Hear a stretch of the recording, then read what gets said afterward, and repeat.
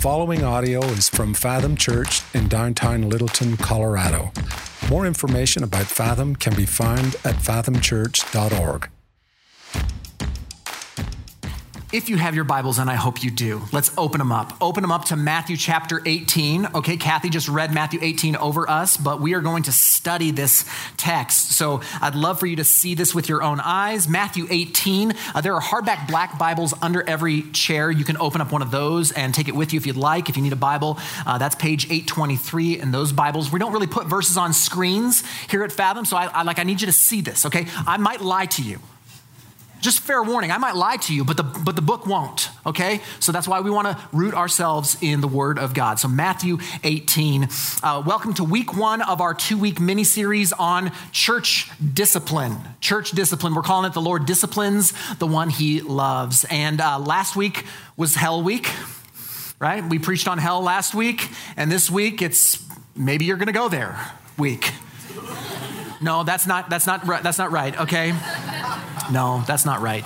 But again, this is how we're starting our fall off. This is a strange start to kind of like a kickoff. Normally it's like, hey, we should do something on relationships or something on love, and we're talking about hell and discipline. And so that's okay. Like, good times abound here at Fathom Church.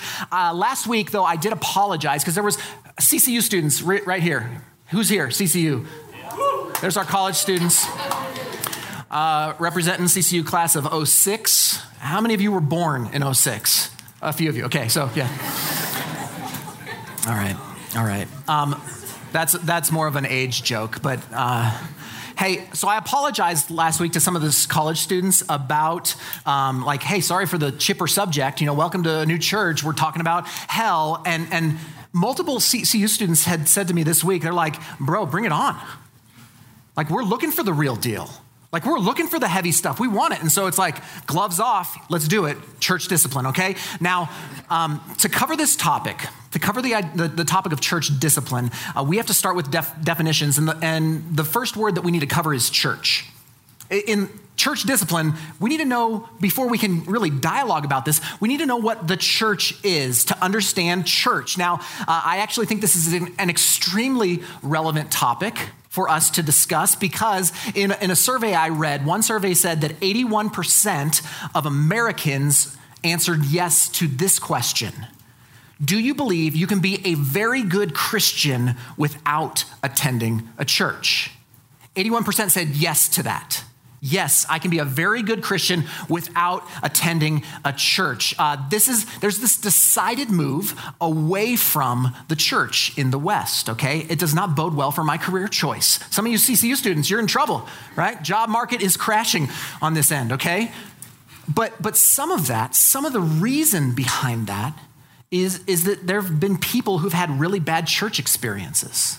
Some bad church experiences. One famous pastor on Facebook a few years ago asked this question of his following or whatever. He says, has anybody ever had a bad church experience? And he had more than 3,000 comments on that one post. Here are some of my favorites, okay? A guy named Ryan said this: our church leaders believed that wearing blue jeans gave the impression of rebellion. Because nothing says rebellion like blue jeans, right? He went on. He said, here was their mindset. In the 60s, hippies started wearing jeans. Now we have terrorism, cause and effect. I mean, how do you not agree with that logic, right? So that's one. Okay, another church, this guy, he brought his girlfriend with him to service, and an usher approached them and said, ma'am, women aren't supposed to wear pants here. To which she grabbed her belt loops and he's like, no, right? But insinuating that you're supposed to wear a dress, the dress code, okay? I mean, that's old school, right? Another comment from a woman said this: at my youth group, we were not allowed to wear black polo shirts. Any other color was fine, but black meant that you loved the devil. That doesn't even make sense, right? And then this one's maybe my favorite one. A gal named Rachel, she said, I grew up in a church that wouldn't let boys and girls swim together because the girls could get pregnant.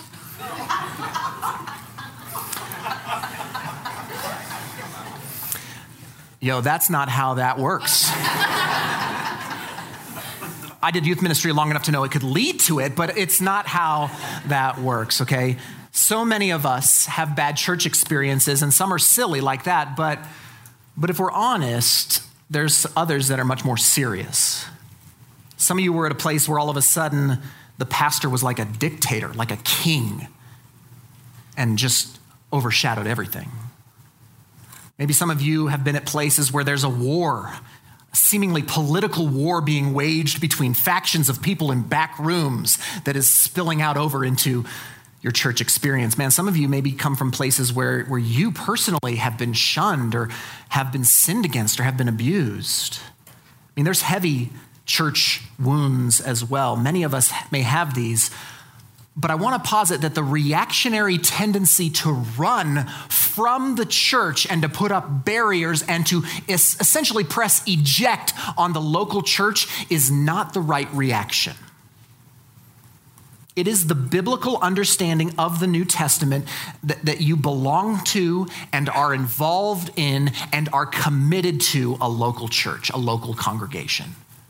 I could show you that in the text. We don't have to go there today, but it is biblical to belong to a church. We can't talk about church discipline without first really engaging the idea of committing relationally to a local church. This is normally done via church membership, and really next week we're going to dig more into kind of what formally this looks like. But for today, I just think we need to start with this idea that biblically, if you follow Christ, you are saved not just from something, but you are saved into something. You are saved into a people, a community.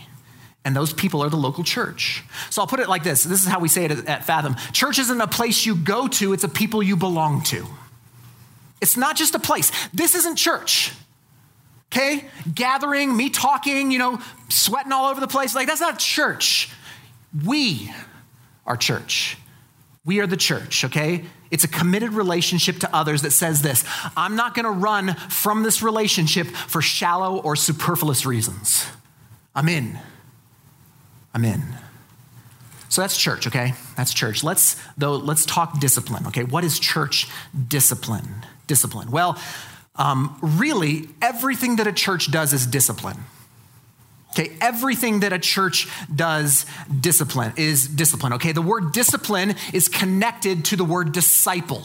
Discipline, disciple, they're similar, okay? And so the job of a disciple is to either discipline themselves or to be disciplined in something.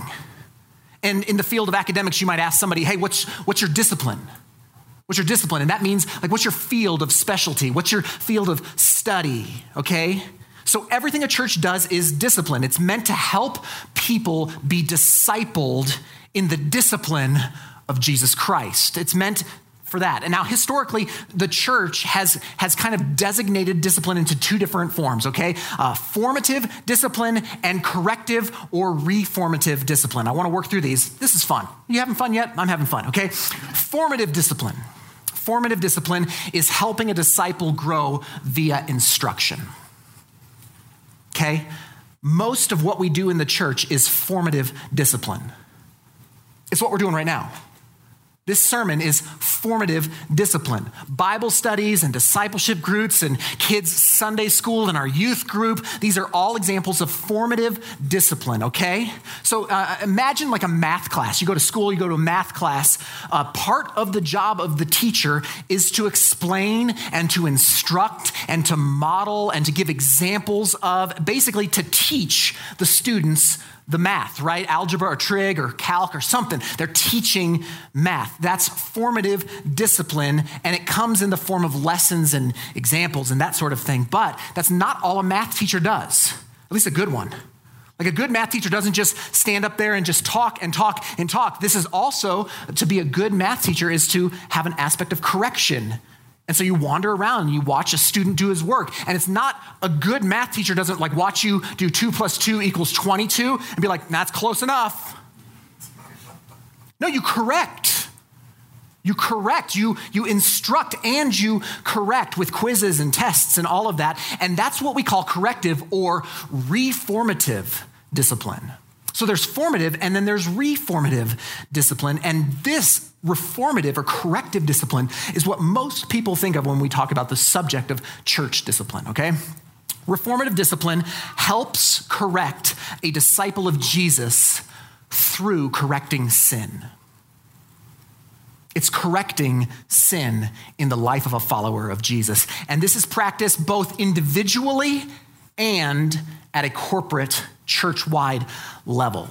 Okay, in the context of a committed church relationship, we've already said that. You are committed to a church, you're committed to a body. In that context, it's one member or a group of members lovingly calling out another member for sin. That's church discipline. Now, the most well-known passage in the New Testament dealing with this practice is Matthew 18, which was read over us this morning. I would like for us to unpack that. So let's now pick up our Bibles and look at Matthew chapter 18. We're going to start in verse 15. We're going to go verse by verse in this. Okay, so verse 15. If your brother sins against you, go and tell him his fault between you and him alone. If he listens to you, you have gained your brother. Okay. I'm going to make some points about church discipline this morning. And my first point this morning will feel a bit redundant, but I don't want you to miss it. And it's this: church discipline begins in relationship. It begins in relationship. The text just said that if your brother sins, that can be translated brother and sister, or sister, right? If your brother or sister sins, you have gained your brother or sister. The idea here is that you are in relationship with this person. These are relational, familial words, all right? You're in relationship with this brother or sister. You love this person, all right? This isn't a person on the internet. Okay, this isn't a person that you've just heard of. This isn't even really like an acquaintance, like a Facebook friend or something. This is somebody that you are in a loving church relationship with. This is why church discipline is predicated on you being meaningfully connected to a church body. Okay, you love this person. That's like a prereq for church discipline. The point is that there is a relationship between the two. Now, the interesting thing was we need to understand the context of this, because we can pull this Matthew 18 section out of context. So look right before what happens here in Matthew 18 verses 15 and following. Right before that is a parable, and it's called the parable of the lost sheep. Now, I'm not going to read that parable, but here, let me just tell you what it says. It says there's a man who has 100 sheep, and 99 of them are cool, great sheep, okay? But one goes astray. One sheep wanders astray, and what happens is when that sheep comes back, the man rejoices because the lost sheep has returned. The one, he neglects almost the 99 for the sake of the one. And then right on the heels of that parable, talking about the lost sheep who the master rejoices in its return, right on the heels of that, Jesus says, here's how you handle when somebody that you love, a brother or a sister, goes astray. Okay, begins to wander, gets lost, as it were. So this begins in relationship, y'all. Church discipline must begin in relationship. And what's step one? Well, the step one here is you go and you talk to them. Don't text them, right? Don't send them a DM, slip one in there, right? It's face to face. You talk to this human being. Why? You have a conversation because you love them. This is a family member. You're supposed to have that kind of intimate relationship where you would go and you would have this kind of conflict resolution with them. This is how reformative church discipline should most often occur in church life. It should be one believer and them going to each other and working this stuff out. This is how it should primarily occur. It should most often occur informally and privately, one-on-one, to address that matter, okay? Now, let me just say, here's what this is not, okay? Number one, church discipline is not ignoring sin. It's not ignoring sin, okay? Because in our culture, we are conflict averse. We just want to sweep things under the rug. We want to ignore things. We want to do anything possible not to engage with somebody that in the conversation that might ruffle feathers, right? That might stir something up. But I just want to put out there, it's not loving to ignore somebody's sin. That's not loving. That is not a loving thing to do. Okay, it is not kind or merciful or gracious to let somebody who is in sin believe that everything's okay. Because everything's not okay. We lovingly want to help one another grow in Christ's likeness by correcting sin. So it's not ignoring it, okay? It's not ignoring it. But number two, it's not gossiping about it. The temptation, the great temptation is to, hey, did you hear about what she's doing? You kidding me? Gossip. It starts with one-to-one. Jesus says just one-on-one. Let's start there. Only if that conversation doesn't move forward do we consider bringing anybody else in. Okay, but it starts one-to-one. Anything else is gossip. Okay, and hear me, gossip is a sin. And that sin needs to be repented of and probably disciplined, okay?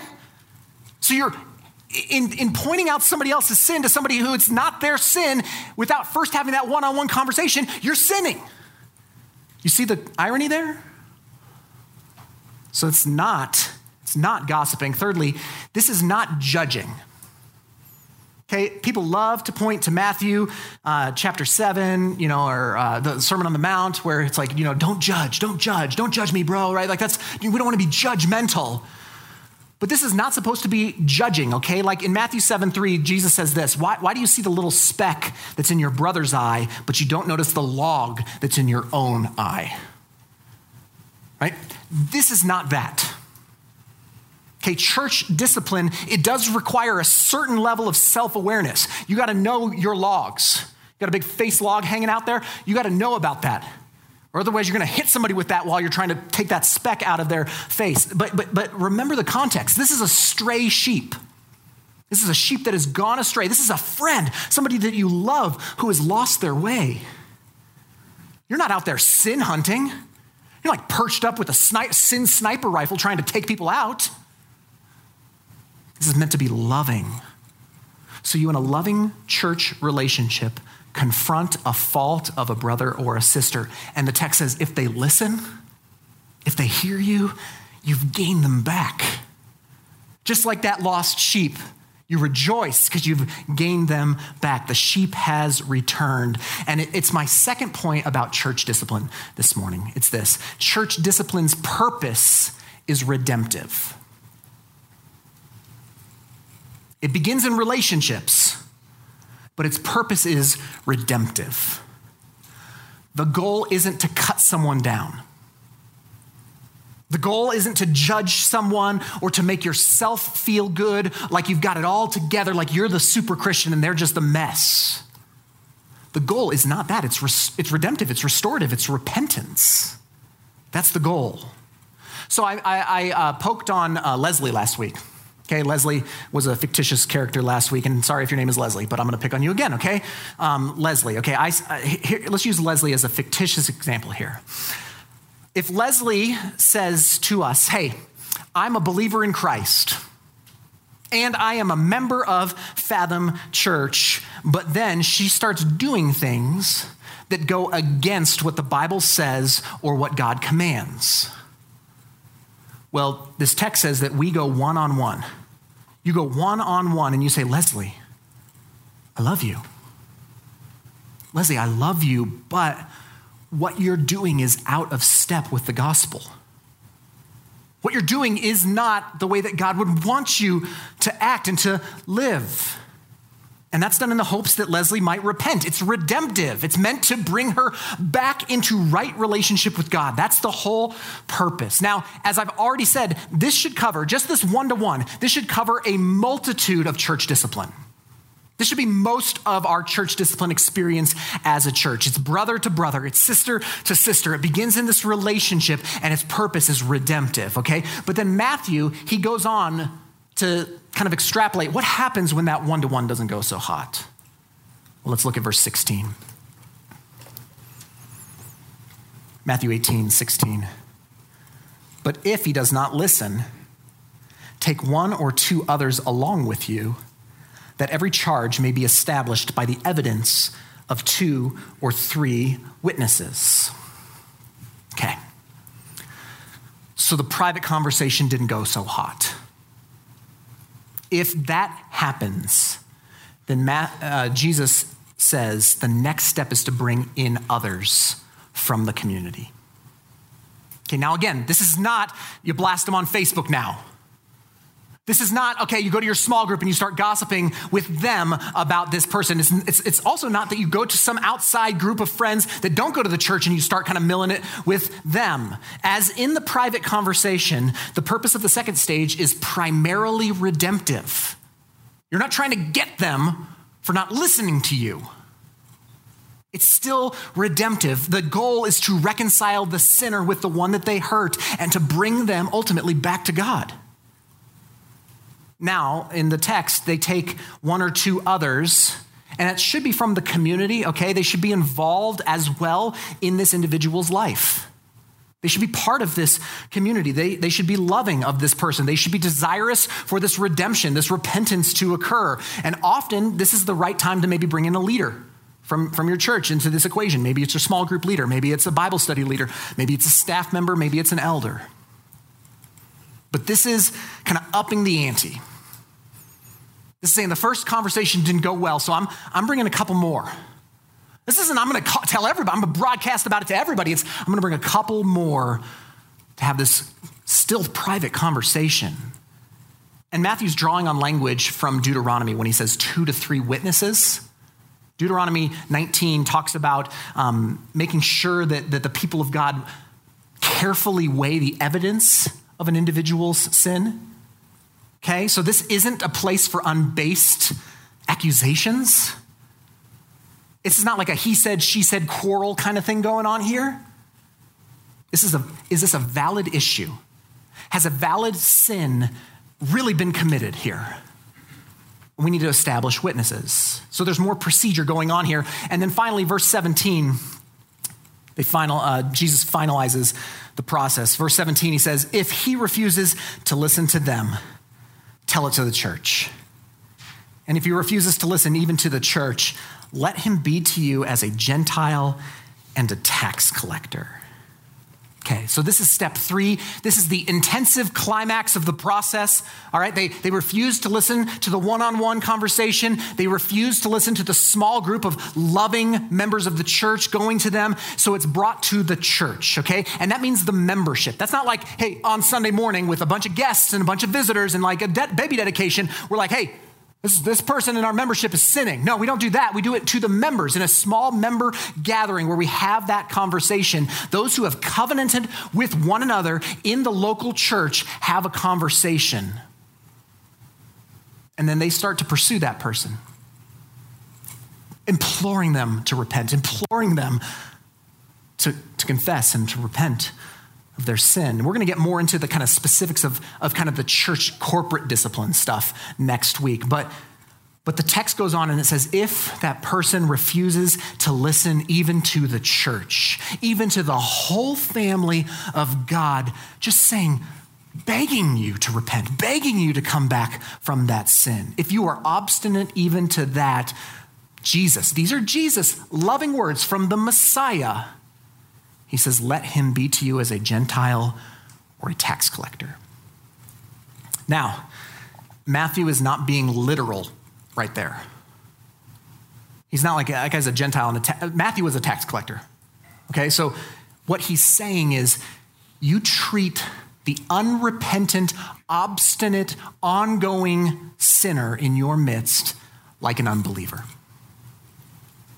Treat them like you would an unbeliever, a person that has not yet professed faith in Christ. So back to Leslie, okay? Leslie says this, I'm a believer in Christ. I'm a member of Fathom. We've had these conversations, but I'm going to do this. I'm going to do this thing, and I don't care what the Bible says or what God commands. I think you're wrong. I don't think that the Bible actually says that. I know it might say that, but maybe it doesn't say that.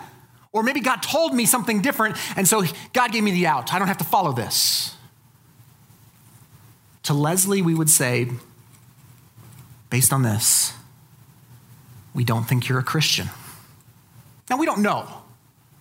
Only the Lord knows. We don't know, but based on what we have observed in your life, we can't treat you like we would treat a brother or a sister in Christ. We can't treat you like a member of the church when what you're doing shows us the opposite. Now, finally, that's done in the hopes, again, that she might repent. It's always with this hope of redemption, okay? So in most cases, this person, even if they are treated as a tax collector or a Gentile, most cases they are still welcome to attend church. In fact, there's nowhere else we'd rather them be.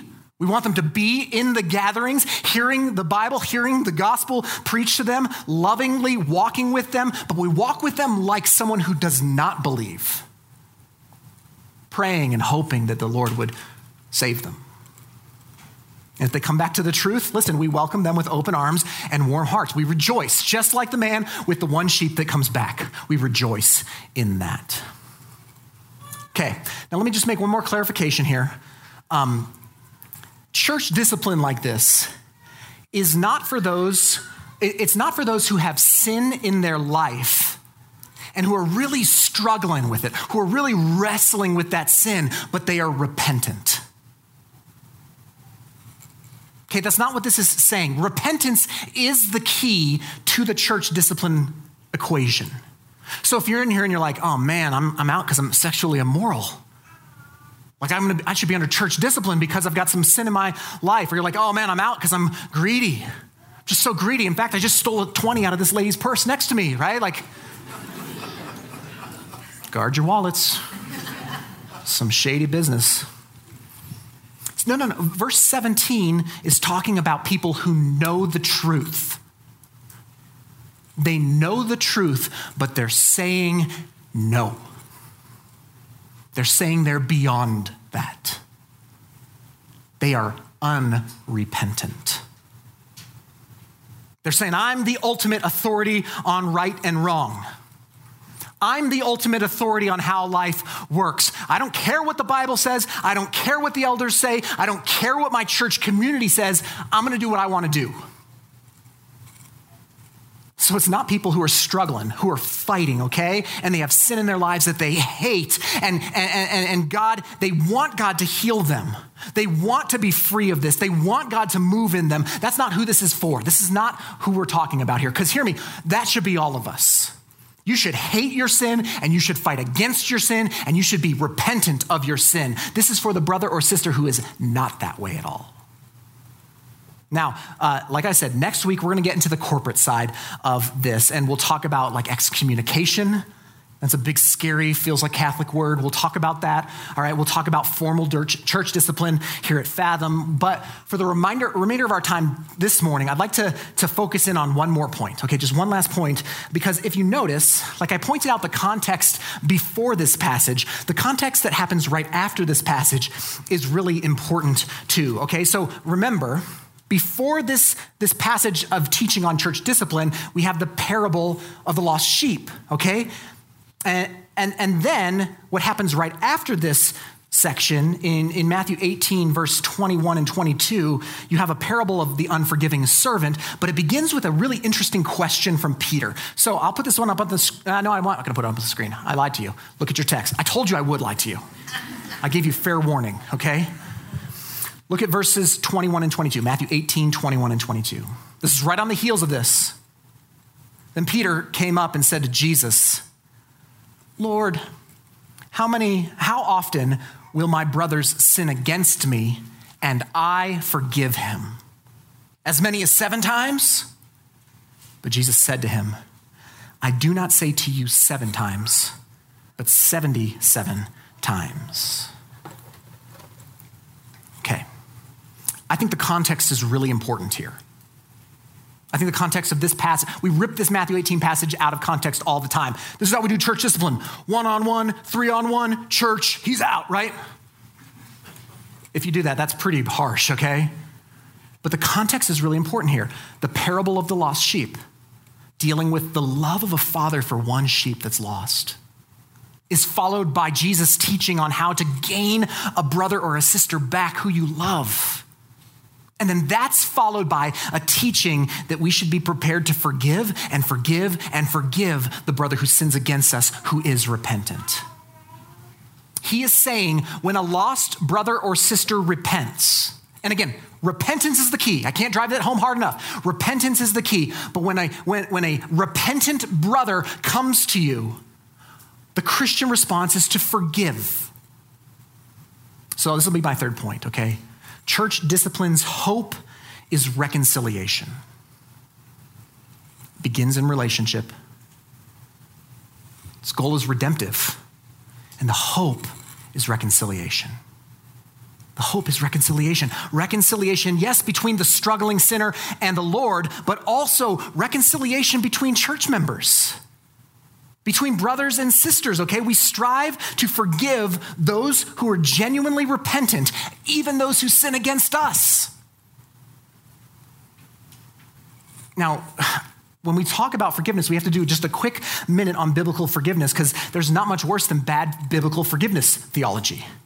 A lot of people have bad forgiveness theology. So let's do this real quick, okay?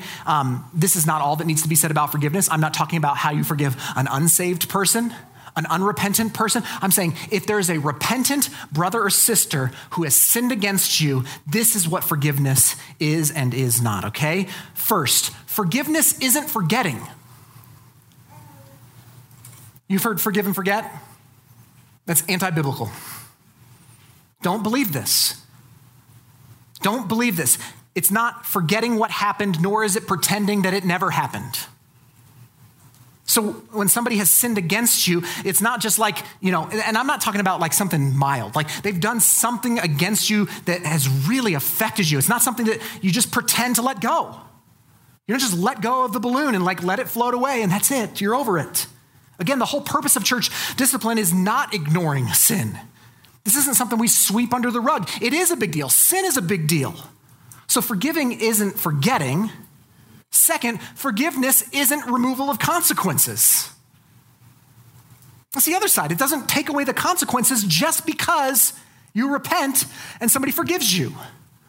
There's still lots of consequences. This will sometimes happen where there's been a hurt or a betrayal, okay? And maybe the parties are working through it. And sometimes the one who has been forgiven will say something like, well, why aren't things better then? Like, why aren't things better? Why haven't we gone back to normal? And hear me, what they expect is that for forgiveness to remove all the consequences of what happened. But that doesn't work in our lives. You punch somebody in the face, you get arrested for it, you're like, sorry. Maybe you really feel it. You're like, sorry. It doesn't mean you're not still going to get charged with battery. It doesn't work like that in real life, and hear me, it doesn't work like that with God either. You can forgive. Okay, we can forgive, and the consequences still continue. You can. I can forgive you, and I can still call the police. I can forgive you and still keep you at an arm's length relationally. I can forgive you, and you still are not allowed to work with the kids at Fathom. I can forgive you, and I will never trust you with my money again. I can actually forgive you, and there still be consequences, okay? That's the second thing. The third thing is this. Forgiveness is not an immediate restoration of trust. It's not an immediate restoration of trust. This is where the one who's forgiven wants things to just go back to where they were. Can't we just go back to the way it used to be? Here's the truth, okay? Forgiveness can help you start over, okay? But it doesn't put you back to where you were. It can help you start over, but it doesn't get you back to where you were before the sin occurred. You can redevelop trust, but it's not an immediate restoration of trust. So these are kind of like, what is it not, right? What isn't forgiveness? What is it? Here's what forgiveness is. I'll put it in one sentence. Forgiveness is a decision that becomes a feeling. It's a decision that becomes a feeling. I say that because you can't always control your feelings, right? You can't. I mean, they just are. You're like, I don't know why I feel so out of it. It's because you feel it. You can't even really trust your feelings because they just kind of come and go. And I'm not saying, like, I think you should have feelings. I'm glad you have feelings. I don't care as much about your feelings, but listen, I care a little bit. You should feel things, okay? You can't control your feelings, but you can control your actions. Anybody who's ever said, well, I just felt it and so I had to do it. No, you didn't. No, you did not. You can control your actions. I can't control what you did, how what you did to me deeply affected me. I can't control how I feel about what you did to me and how painful that was. But I can always control what I do in response to that.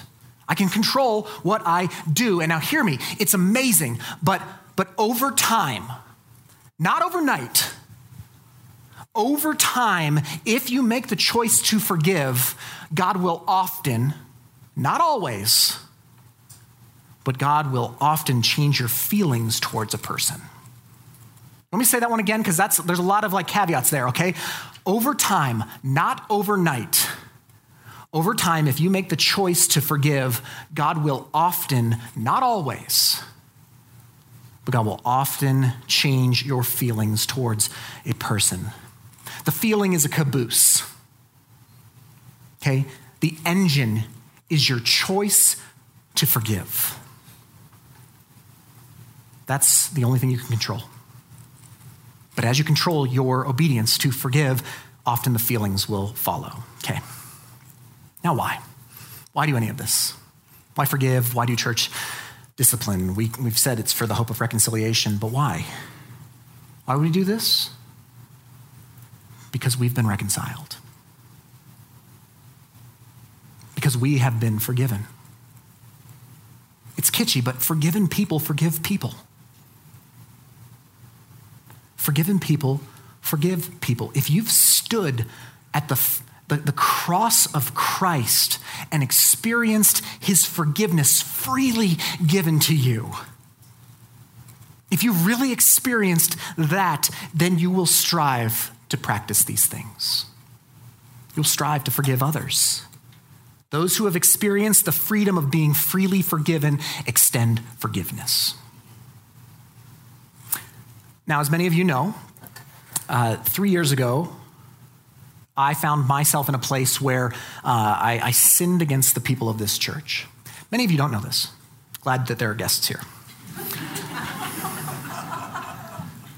But I've talked about it before. So 3 years ago, I found myself in a place where I sinned against the people of this church. There were a lot of things that led up to it, and one day I'll write a tell-all memoir that lays all those out, but not really. But I found myself in a really dry and dark place spiritually and emotionally, but I'm the pastor of this church. Like my love for Jesus and my love for ministry and my family, there's stuff in my family that was hard, and there's all this stuff, and yet I'm the pastor. I'm the guy, I get the face mic.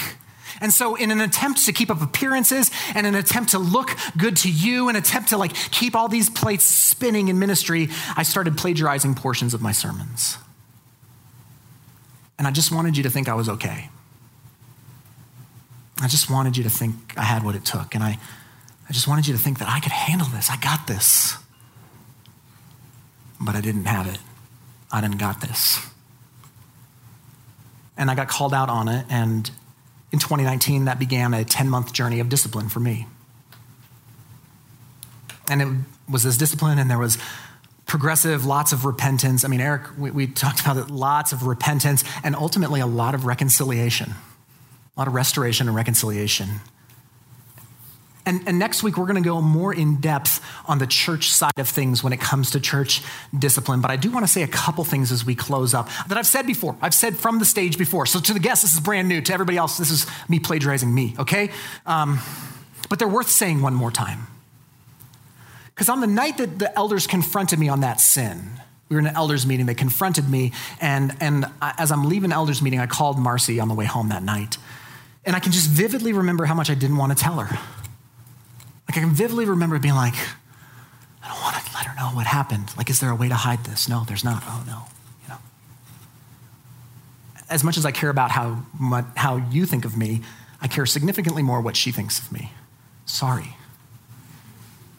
But I called her and I told her, and I was so ashamed and I was so afraid. I just wanted to hide, but I told her and I confessed. And then I told her that I didn't really want to confess to her. Like I confessed and I was like, I didn't really want to tell you that. And she asked me why. Why didn't you want to tell me? And I just said, I'm so ashamed of myself. For getting here, for doing this. Like I should know better. I'm the pastor. I should know better. I'm just so ashamed. And Marcy said something that I'll never forget. She says to me, Chris, you never have to be ashamed to tell me anything. Why do we practice church discipline? Because we're in relationship with our church. Covenantal relationships.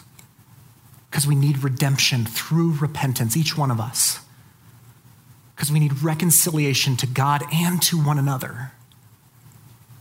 Because whenever a disciple departs from the way of Christ by sinning, whenever I, the pastor, departs from the way of Christ by sinning, I need somewhere and I need someone to love me enough to help. Like I need a place where I don't have to be ashamed to tell anything.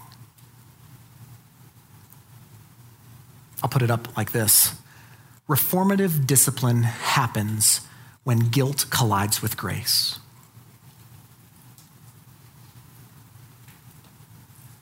Reformative discipline happens when you are guilty. And you might be ashamed and you might want to hide and you might be afraid, but it's when that guilt comes crashing into the grace. The grace of Jesus, yes, but the grace of people.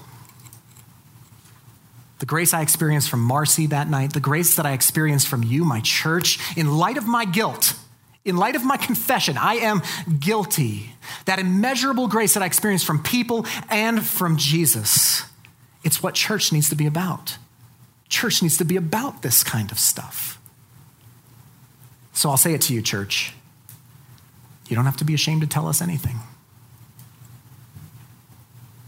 It's okay not to be okay. It's not okay to stay there. But it's okay.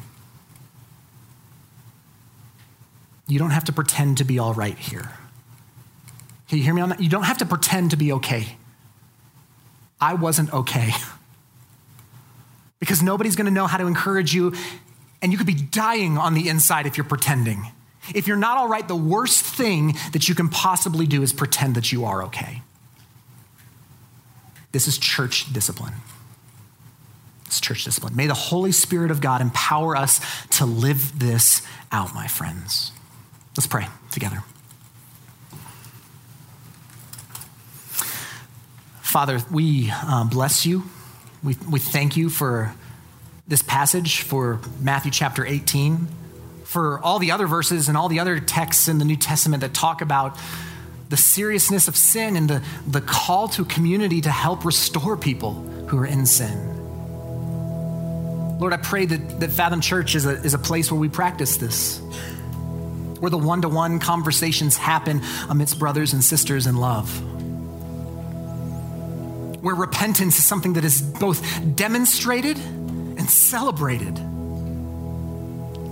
But Lord, for your glory, Lord, for the sake of your church, where unrepentance is not overlooked, it's not swept under the rug, it's not something that we pretend doesn't exist, but Lord, that it's handled biblically. Lord, I pray that our church community would be refined through the process of reformative church discipline. Father, through the power of your Holy Spirit, empower us to do this. Give us brave hearts to confess, to repent. If there's hidden sin, Lord, I do pray over each individual here that they would confess those things, they would repent of those things, and that they would find a place here at Fathom that they don't have to be afraid to tell us anything. but then we can journey together towards restoration. Lord, if this is that community for me, I pray that is the same for my brothers and sisters in Christ here. Lord, thank you for the gift that is church discipline. Thank you that you discipline those who you love. We pray all these things in the name of Jesus and by the power of the Holy Spirit. Amen.